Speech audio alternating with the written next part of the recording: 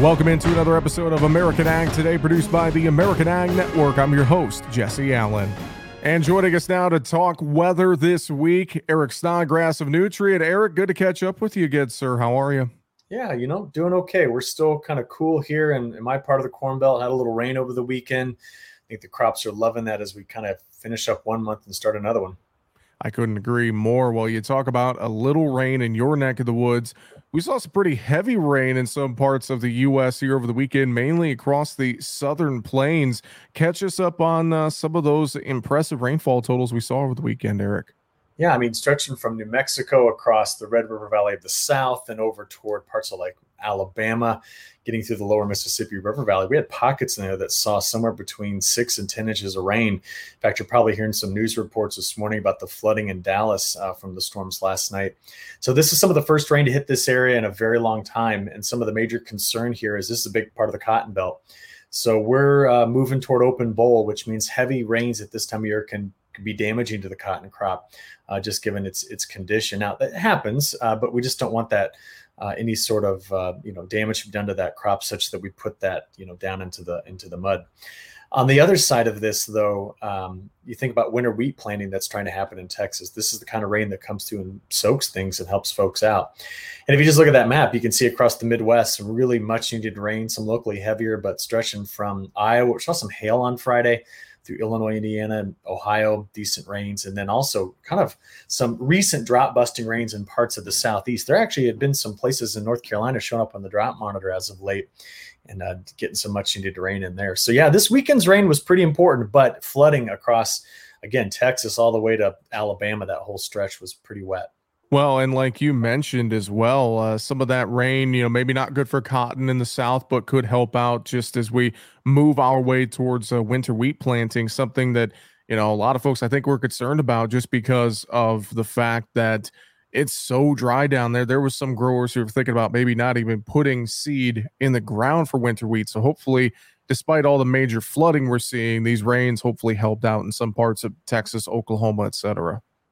Yeah, but, Kansas and Nebraska, parts of the Dakotas missed all this. And I think Kansas is kind of squarely in my crosshairs as the area that I'm most concerned about, just because they keep getting leapfrogged.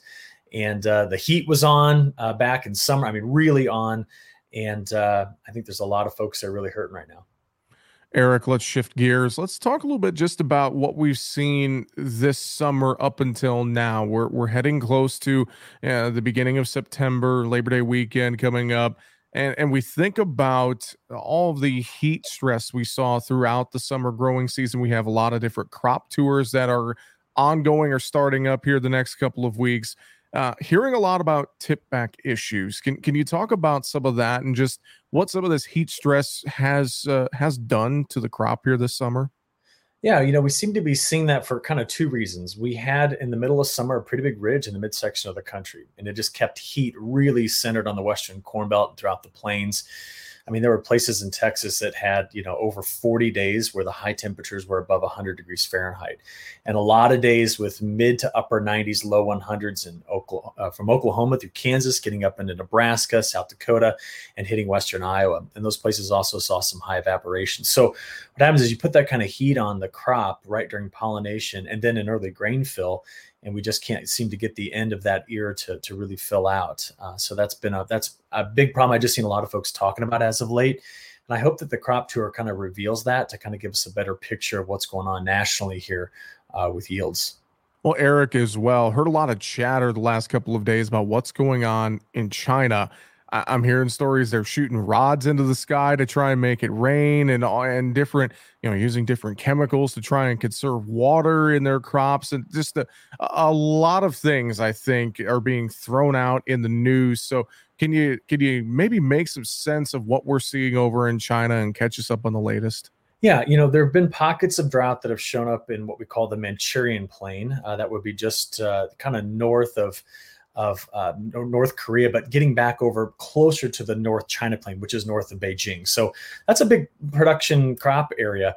But then if you go from like the northern edges of the Yangtze River, stretching all the way back into central China, there's an area in there that's been quite wet.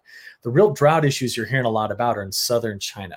Now, southern parts and southeastern parts of China grow a very wide variety of crops. So it's not just corn and beans, it's everything from rice to vegetables to, I mean, all sorts of things that are grown down there. And that's where I think we're seeing a lot of the drought stress.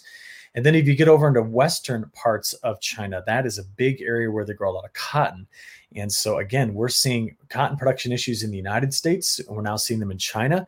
India is kind of the other big cotton producing place in the US, in the world. And they've had some major flooding stresses in those areas too. So we just see these international issues showing up.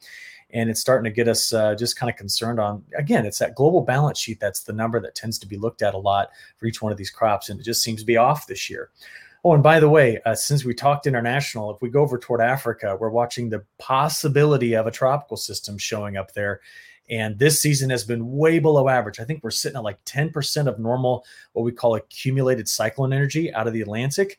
So we're really far behind, but could be cooking something up there in the central Atlantic over the next 5-7 days.